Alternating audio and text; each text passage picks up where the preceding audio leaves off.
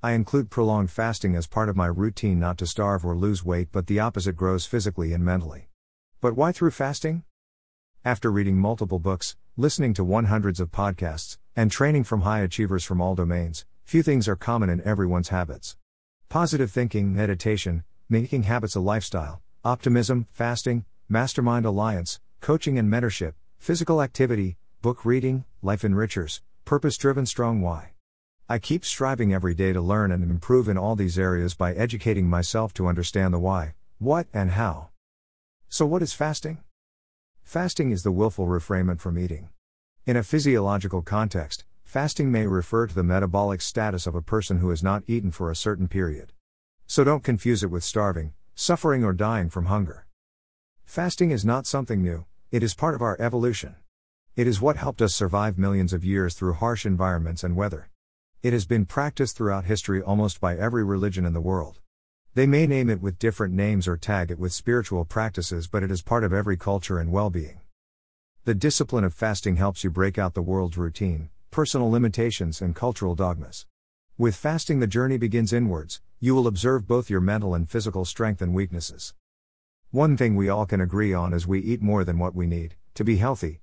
Instead of eating to live, we behave as if we are living to eat, as controlled by food cravings. If your goal is to lose weight, don't take this as a shortcut. Learn how to include intermediate fasting in your daily routine, which is healthy and sustainable.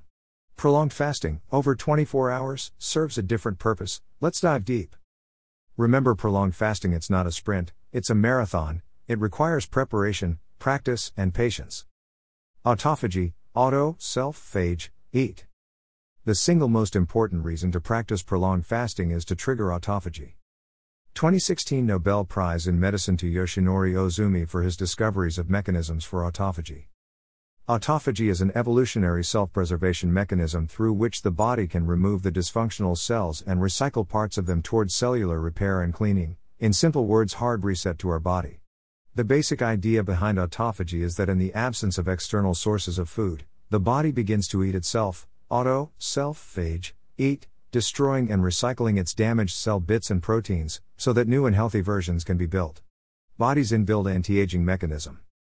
This is not some new discovery, this is the underlying reason for all the cultural prolonged fasting rituals. You may recall the symbol Ouroboros or Ouroboros is an ancient symbol depicting a serpent or dragon eating its tail. The Ouroboros is often interpreted as a symbol for eternal cyclic renewal or a cycle of life, death, and rebirth.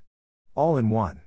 Just in the past decade, the Western world and scientific community started recognizing its importance, and hence the craze of intermediate fasting, keto diet, ketosis, prolonged fasting.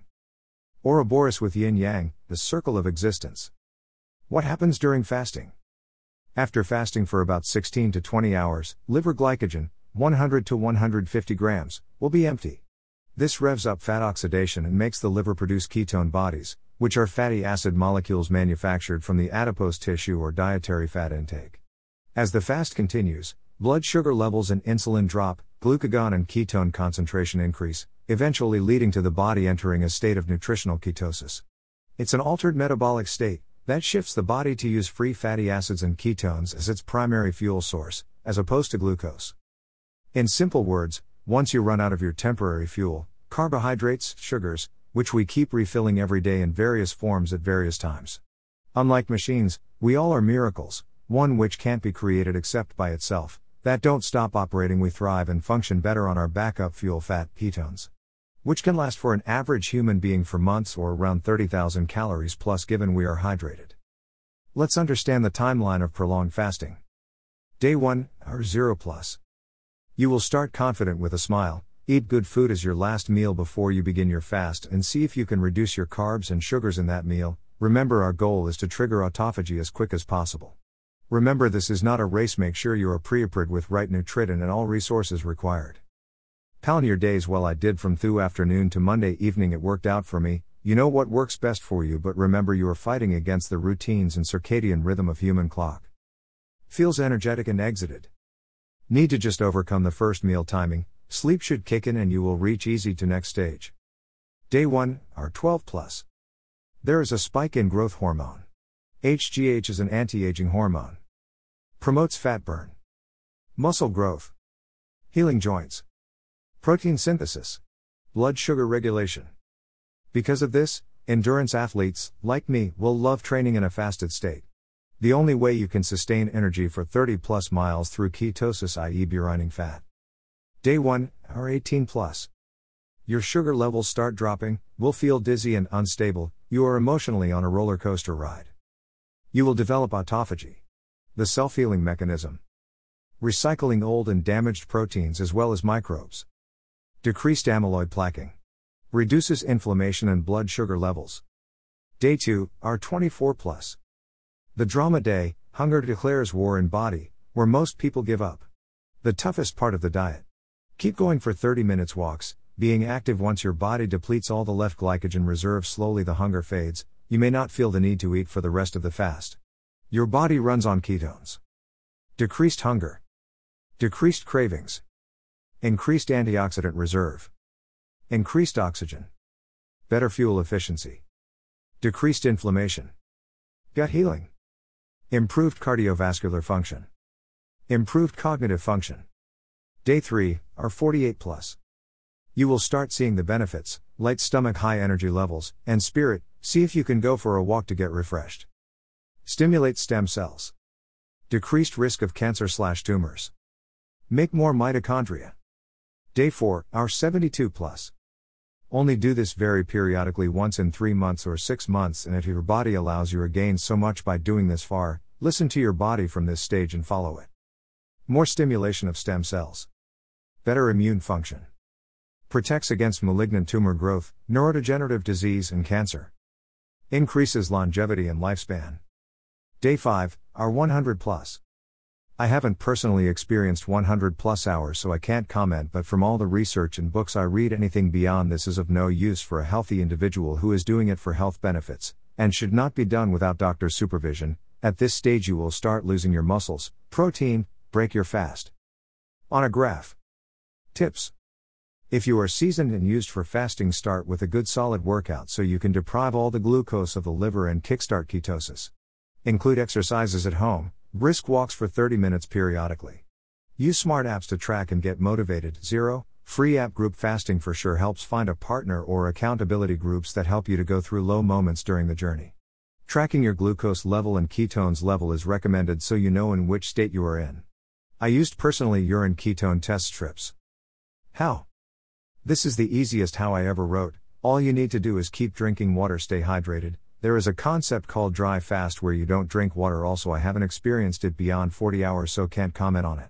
And there are many types of fasting within water fasting. What I recommend from personal experience and material I learned from it is to stay in ketosis. That is our goal, so as long as you are not breaking it, you can have anything. Many people drink lemon water, green tea, black coffee, or 0-calorie drinks. I didn't find a need to take a lot. I had warm water with Himalayan pink salt and lemon in 2 glasses every day morning.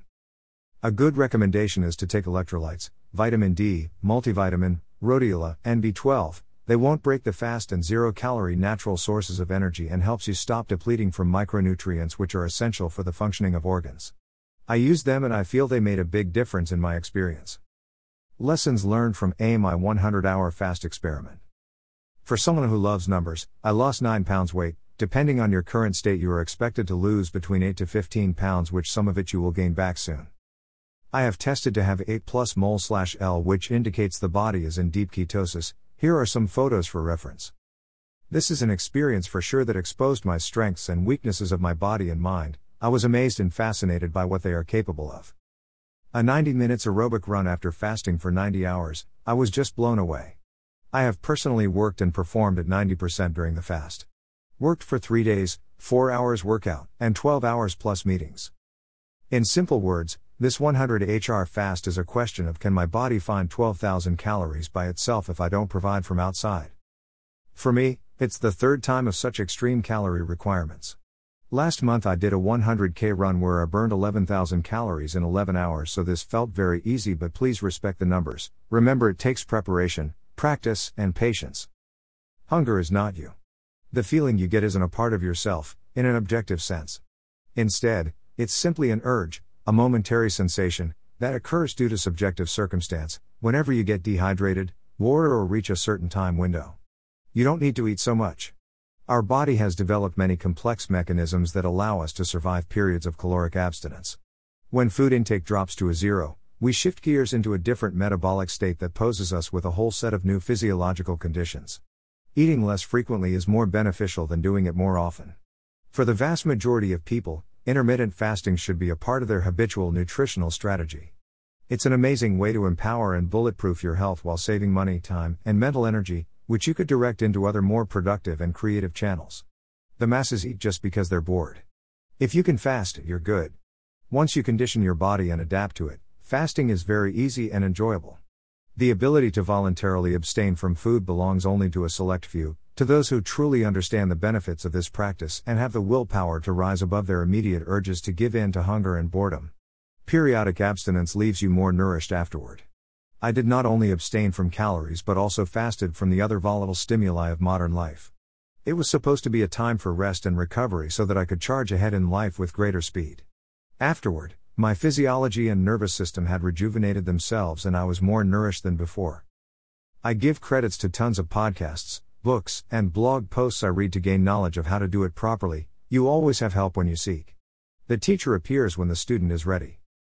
In conclusion, I don't recommend this feat to anyone until your body is ready to take such stress and demand. Listen to it as you learn the timelines, see how you can benefit and make it practice once every month. Start small but steady. If you plan on doing one for your own at any scale, come join us in #OneEnergy together. Similar adventures in all areas where Zen meets spirit.